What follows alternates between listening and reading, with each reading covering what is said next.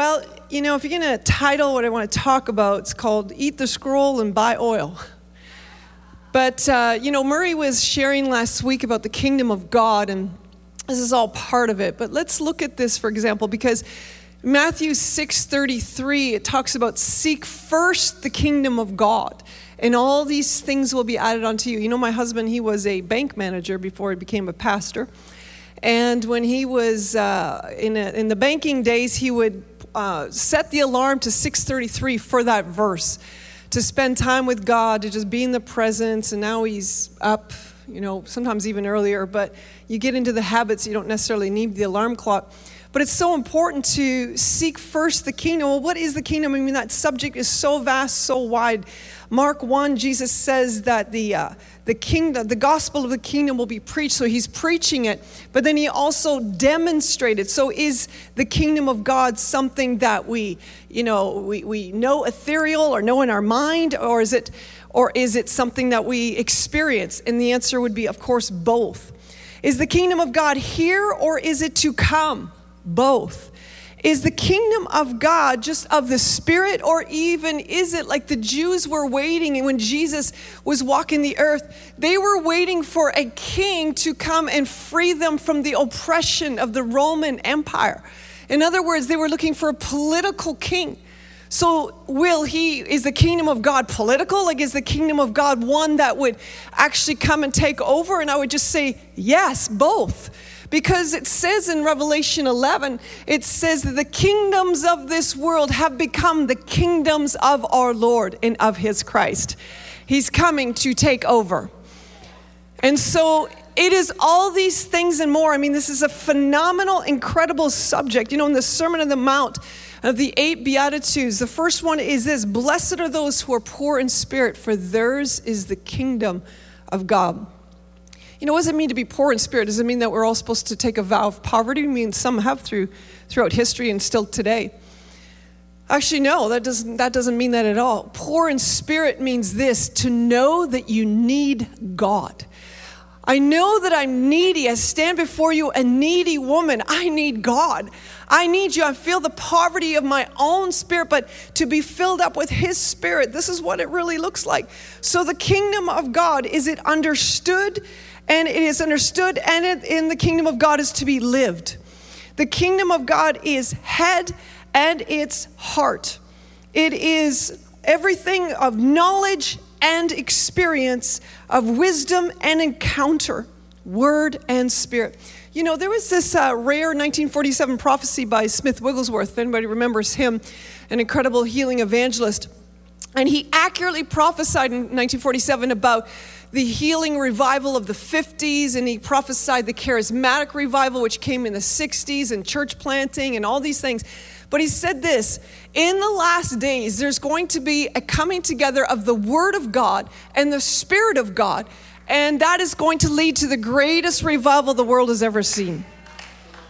Word and Spirit, mind and heart. Kingdom of God, absolutely. And so I want to look at this today because this keeps gripping me, this thing about, the Word and the Spirit. Well, this roaring 20s, we had so many prophecies about this being a roaring 20s again, but it's kind of been more like the lockdown 20s. And so sometimes it's a little hard to understand. Bob Jones had prophesied, he died in 2014, but he prophesied that the 2020s was going to be the decade of the rest of God and God's rest in us. Well, that's, thrown into a pandemic. And so climbing the corporate ladder or running the rat race or trying to, busy, kind of everything came to a bit of a screeching halt, at least for some, not necessarily for all. And I think that the Lord has a lot of things that he's wanting to teach us in this season and teach us in this time. And one of them is truly the rest of God, which really has everything to do with the fact that, God, I want to throw myself in you. I want to trust you to fight on my behalf, to trust you with financial provision, to trust you. There's so many battles that we're waging right now. And one of them, there's a number of ones, but just want to say this. I used to be a nurse. I have a Bachelor of Science in Nursing. I did emergency room nursing for a period of time. And I really believe in preventative medicine. And you know what? Preventative medicine means that you do things ahead of time to prevent yourself, of course, from getting sick. And so, stop smoking or, eat right and those sorts of things. And even in this invisible enemy that we have called a coronavirus, do you know that we can actually build our immune system, right? Is that news? It's like take some good vitamins like vitamin C and vitamin D and zinc and a probiotic and all these things, get lots of sleep. That's true. We can also do things preventative in the spirit realm to build our spirit. Want to build your immune system, want to build our spirit. And I would just propose to you that this is a really good time for us to build our spirit. Maybe you're a little less busy, I don't know, but I would encourage us all to say, God, how does my spirit need building? What is yet coming? What is it that the earth may be groaning even yet more? But I want to build my spirit in the word, in the spirit. I want to build my heart and my head. I want to build what right now, and I want to be able to understand, because as I see it, there's two real battlefronts raging in this way. And one is the battle for truth. Another one is the battle for the heart. The battle for truth, it says in 1 Thessalonians 2, the word of God is truth.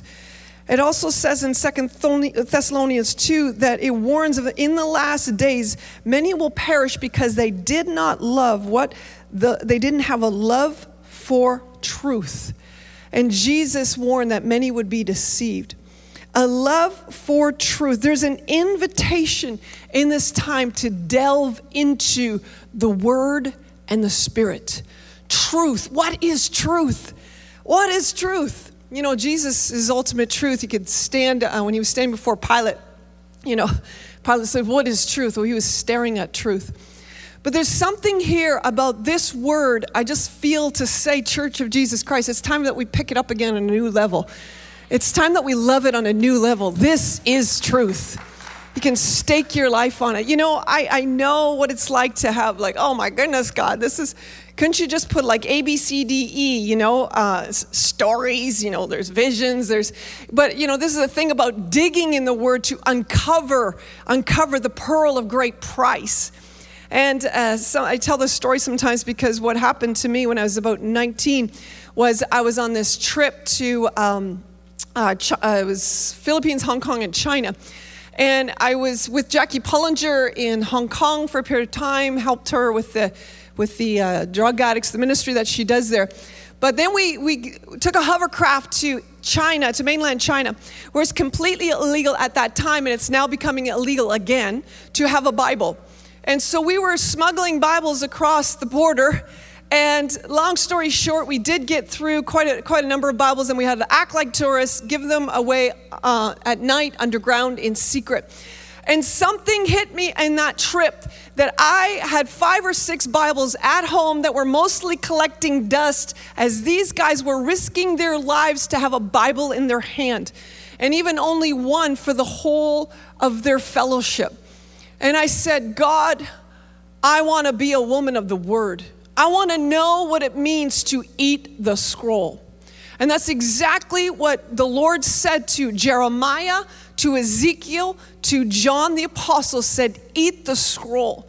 And you know what? For all of them, they said, it felt sweet at first, tasted sweet, but then it was bitter.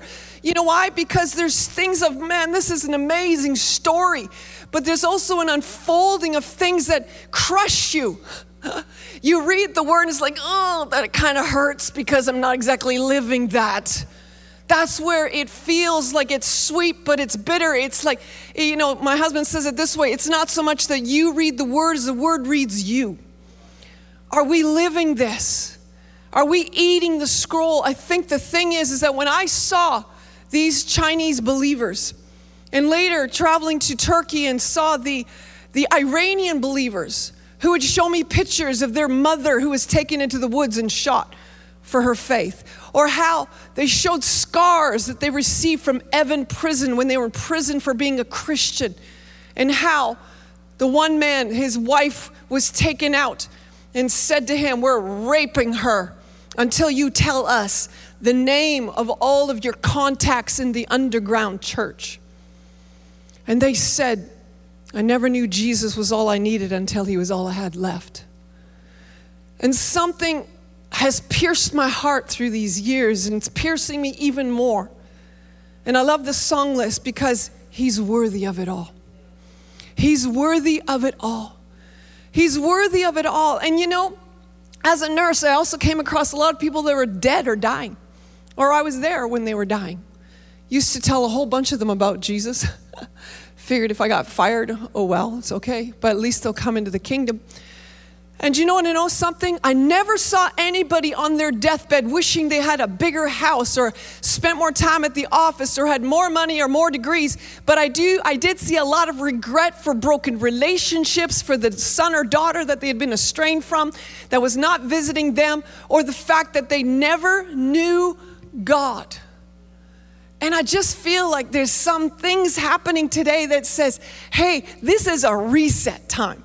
This is a reset time to get things straight in our hearts and in our lives as it pertains to, Lord, what am I living for? The heart. What am I living for? You know, as well as the other thing I've noticed when reading even Life After Death Experiences, by the way, to talk about this book is so good. It's called Imagine Heaven. I recommend it. It was 1,000 different near-death experiences, and a pastor who had wrote at least 100 of them in that book. And there was two things that people had seen that life and come back. And they would say, the big question is, did you learn to love?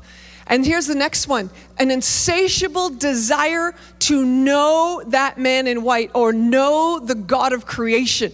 It was this incredible desire to know him. And I would just say, wow, we don't all have to have near-death experiences to say, I want to know him. I want to know you. I want to know what it means to live by your word and know truth, because the battle is on for truth right now. It's like, if we don't know the biblical narrative, we're going to default to the cultural narrative. And we're just going to, buy along with everybody else, what they're thinking and saying. Because guess what? Truth is not politically correct. And so, living from a biblical worldview, Jesus warned again. He warned that the love of many would grow cold. He also warned that many would be deceived. Well, the love of many growing cold is, of course, the opposite of the great commandment, which is to love him with all our heart, soul, mind, strength. The one thing that you and I are supposed to do so very importantly. You know what? I kind of felt like this season of how our love can grow cold is if we're staring at the black hole of all the problems.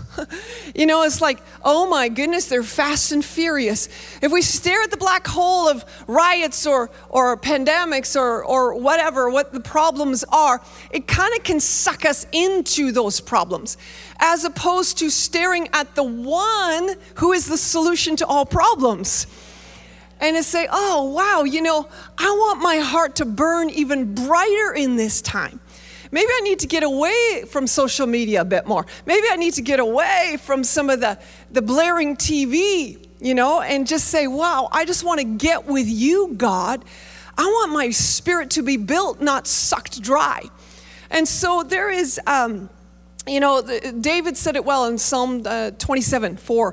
David said it this way. He said, one thing I ask and one thing I desire, that I may gaze on the beauty of the Lord and there inquire of him, that I would dwell in the house of the Lord all the days of my life and gaze on his beauty and inquire of him. And that's interesting. That's one of my favorite verses. But do you want to know, if you look at that verse, it's right in the midst of David going through incredible trouble. The verse before is, the enemies encamp around me and they gather against me and I'm just surrounded by all these armies. It's like David in the caves of Adullam. And then right after that verse, he says, though they may rise up against me. But in the midst of it, I say, but one thing I ask and one thing I desire, that I may gaze on the beauty of the Lord. Come on. What about if in all of our trouble, whatever our troubles are, that we just stopped and stared at the one who's beautiful? He's beautiful. He's worthy. He is absolutely consuming. Our God is a consuming fire.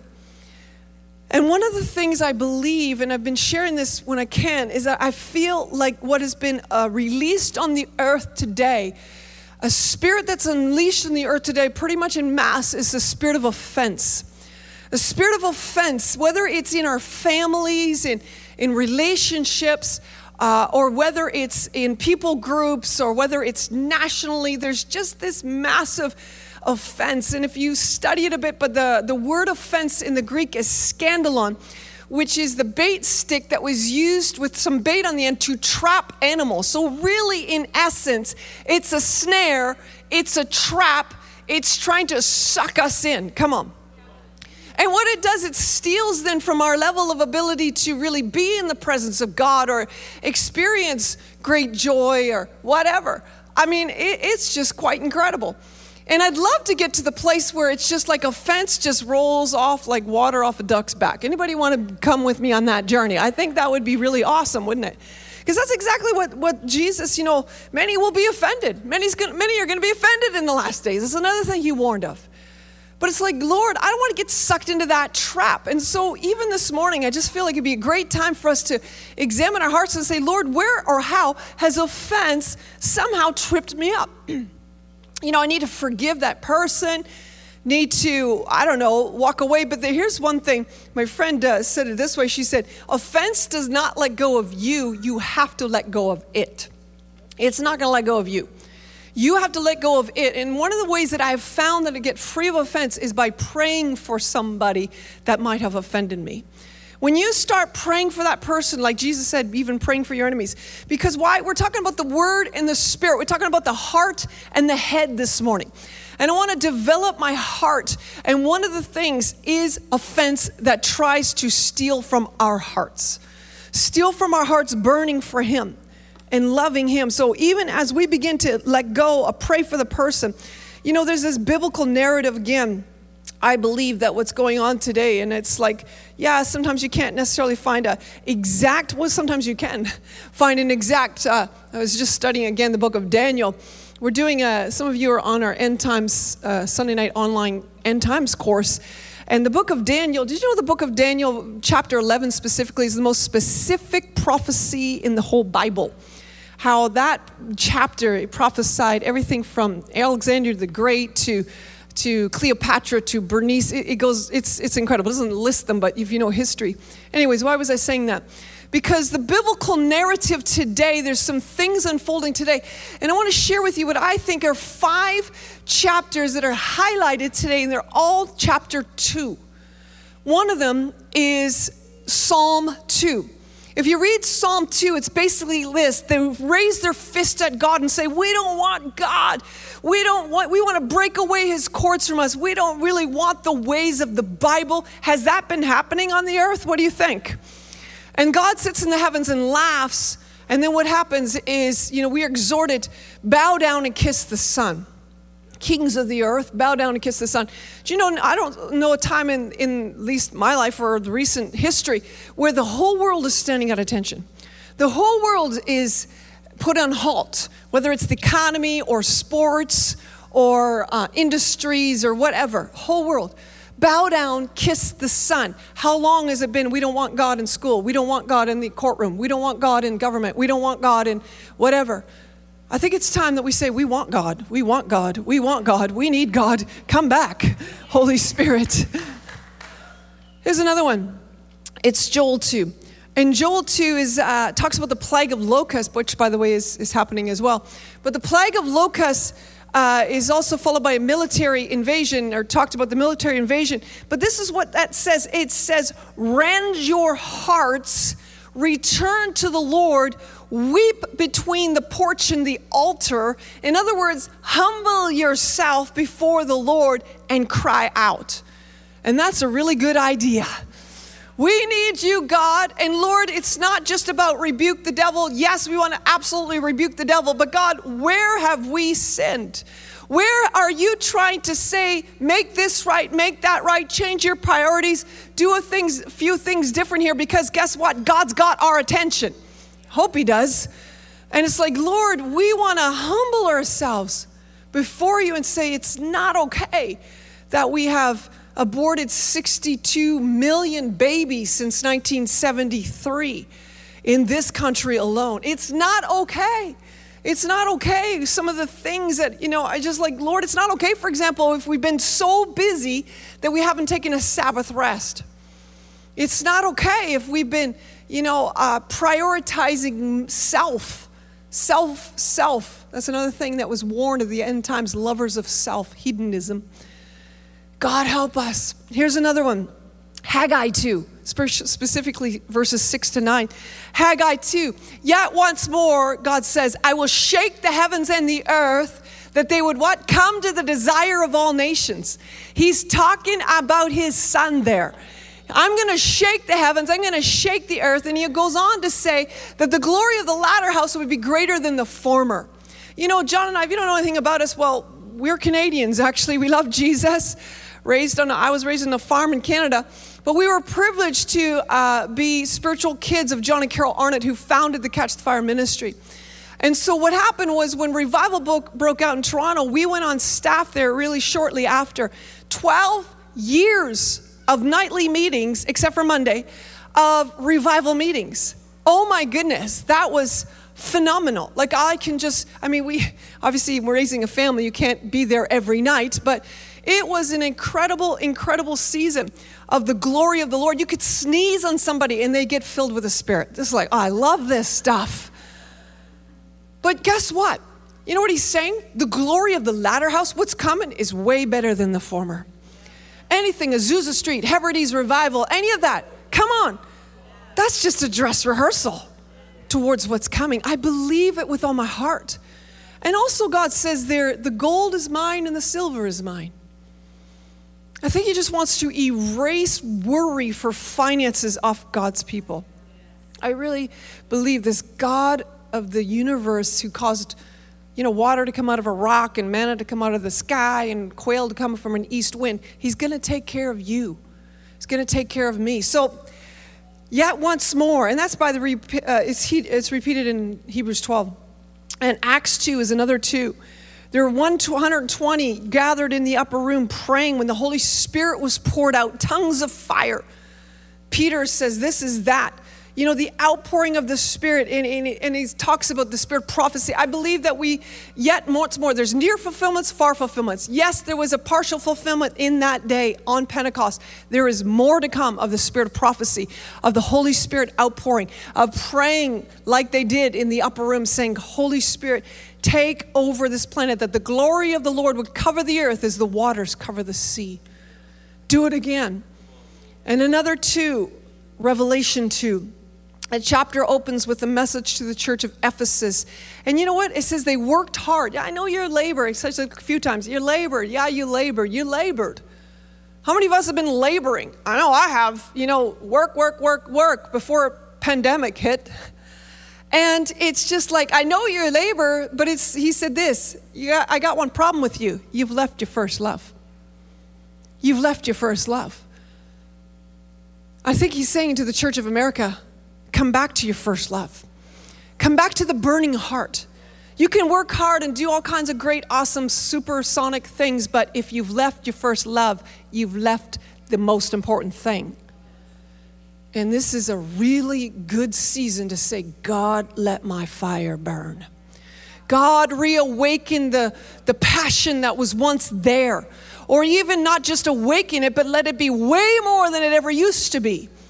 I want to come back to my first love. You know the thing about Mary, the sister of Martha? We all know her as, oh yeah, Mary sat at Jesus' feet. That's awesome. That's so nice. It's great. But you know what it also says about Mary? Check this out. Luke 10:39. Mary, who sat also at Jesus' feet and heard his word. Have you ever thought about that? Mary wasn't just one that passionately loved Jesus. She did, but she loved his word. She loved his word. She sat at his feet to drink of his word. And what did Martha say? Hey, come on, get this girl to work. Come on. And Jesus said this, Martha, Martha, you're worried and troubled about many things, but one thing is needed.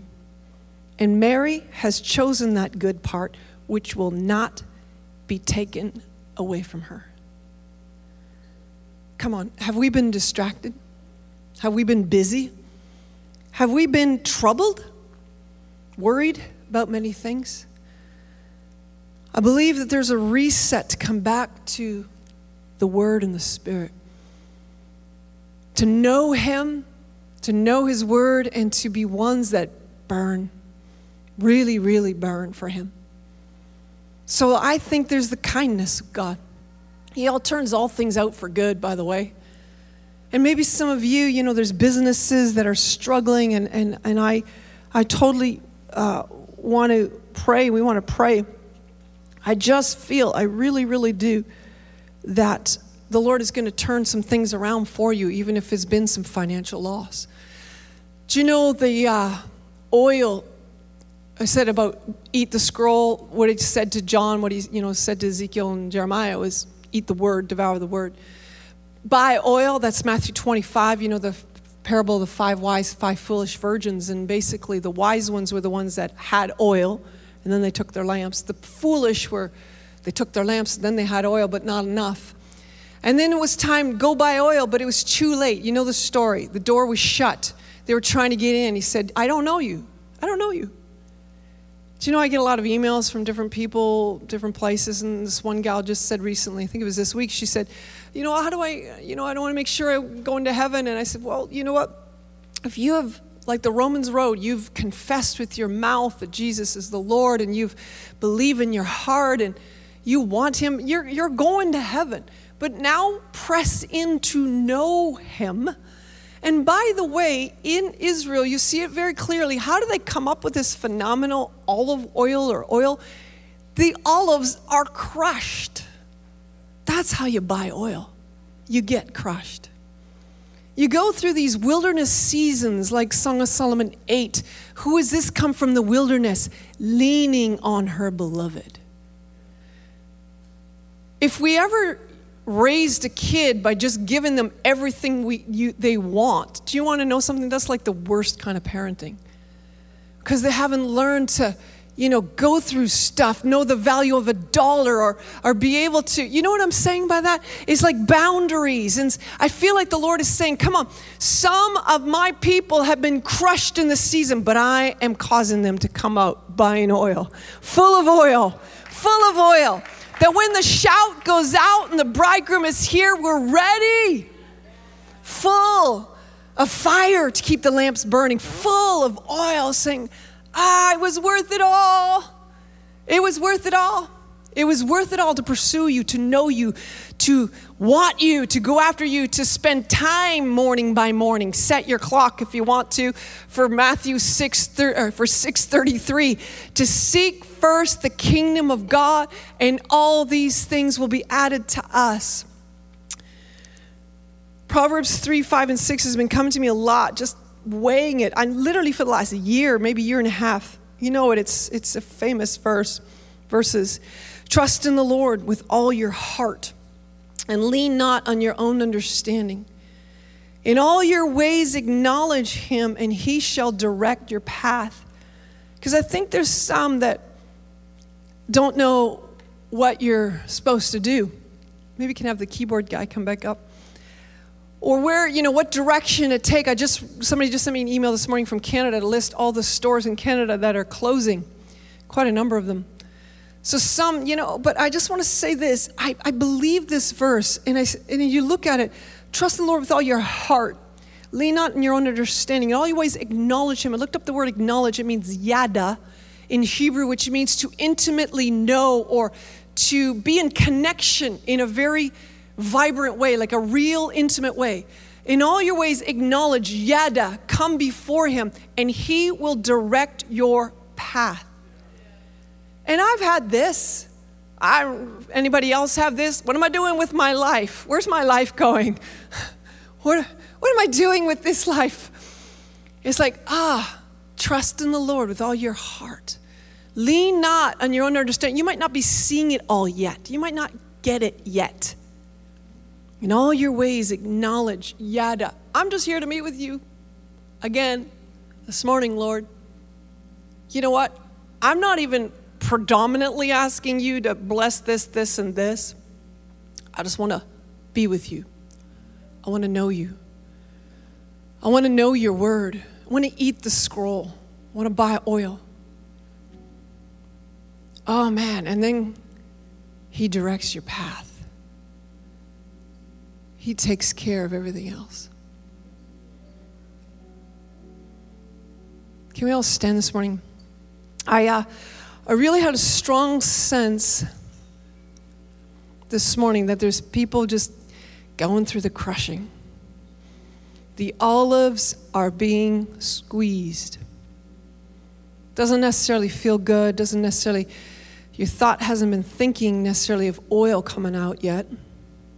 But I just see the comfort of the Holy Spirit, the direction of the Holy Spirit flowing in this time of crushing. The kingdom of God is near. The kingdom of God is here. And I know this may seem odd, but I had a dream last night about somebody named Lisa. Is there a Lisa in the room? Is your first name Lisa? Come over here. Is there anybody else? If there's more than one, just come here. Maybe online, and if the online people could just pray for the person online. But I want to pray for you. Can you just? And I just felt like, I know it's, social distancing and all that, but we got a lot of space up here. So those of you that want prayer, that you're going through the crushing, could you come forward right now? We're going to pray for you. Going to believe that God is going to turn all things out for good. And the people that praying, could you just grab your mask, and you know how it goes, right? You know the drill. Get your mask and thanks. In the crushing, in the pressing, you're making new wine.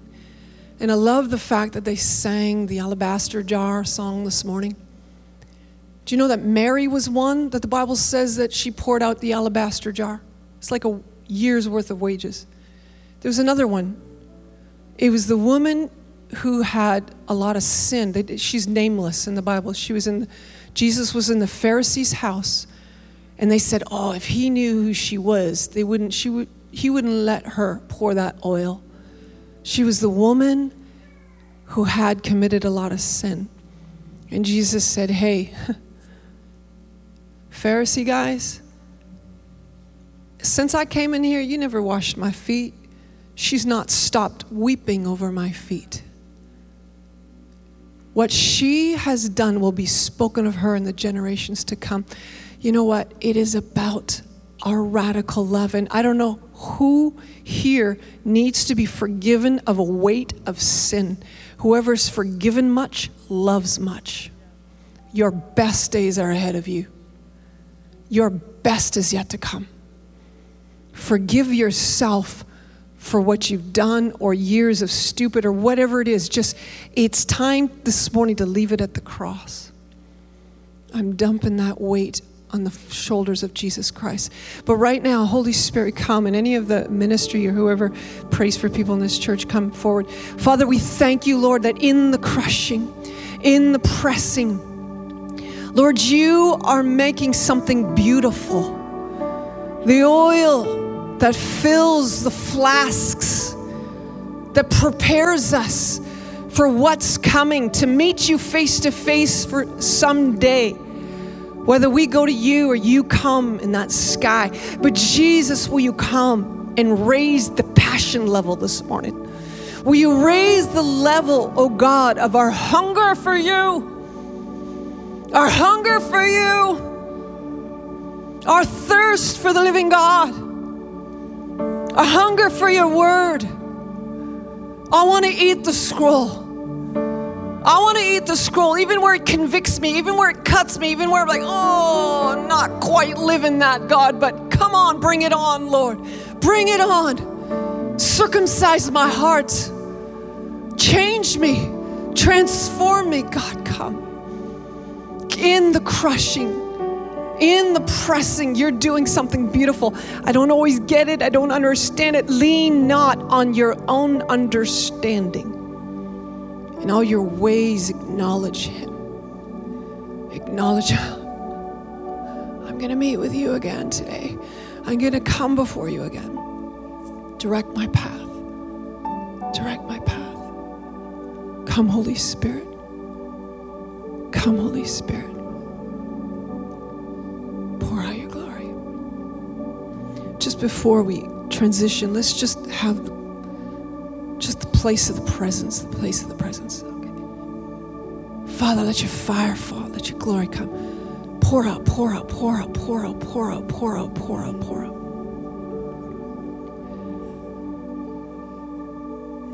Jesus. I just open, it's like open your spiritual eyes. I see visions. I see the Lord coming with encounters. I see the Lord whispering. Just listen. Listen, maybe it's one word, 3 words, a few sentences. God's speaking. Speak, Lord, your servant's listening. Pour out.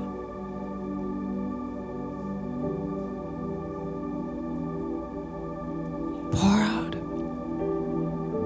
You know, one time when I was telling God it wasn't such a great idea, that I just got pregnant when I still had John and I got married and got pregnant right away, and I still had a year of university left, and I had gone back to university.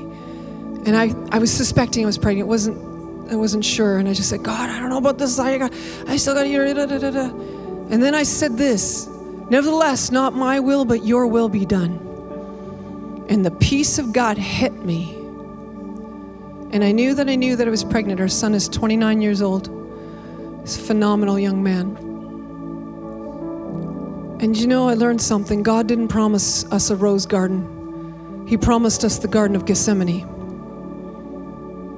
Not my will, your will be done.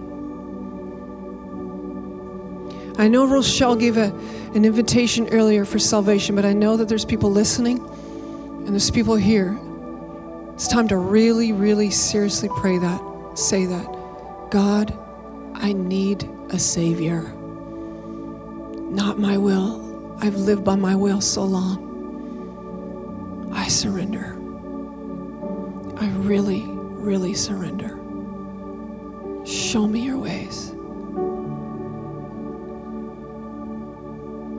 You know, this week in Virginia Beach, we're walking the boardwalk. The Lord said, talk to that young man.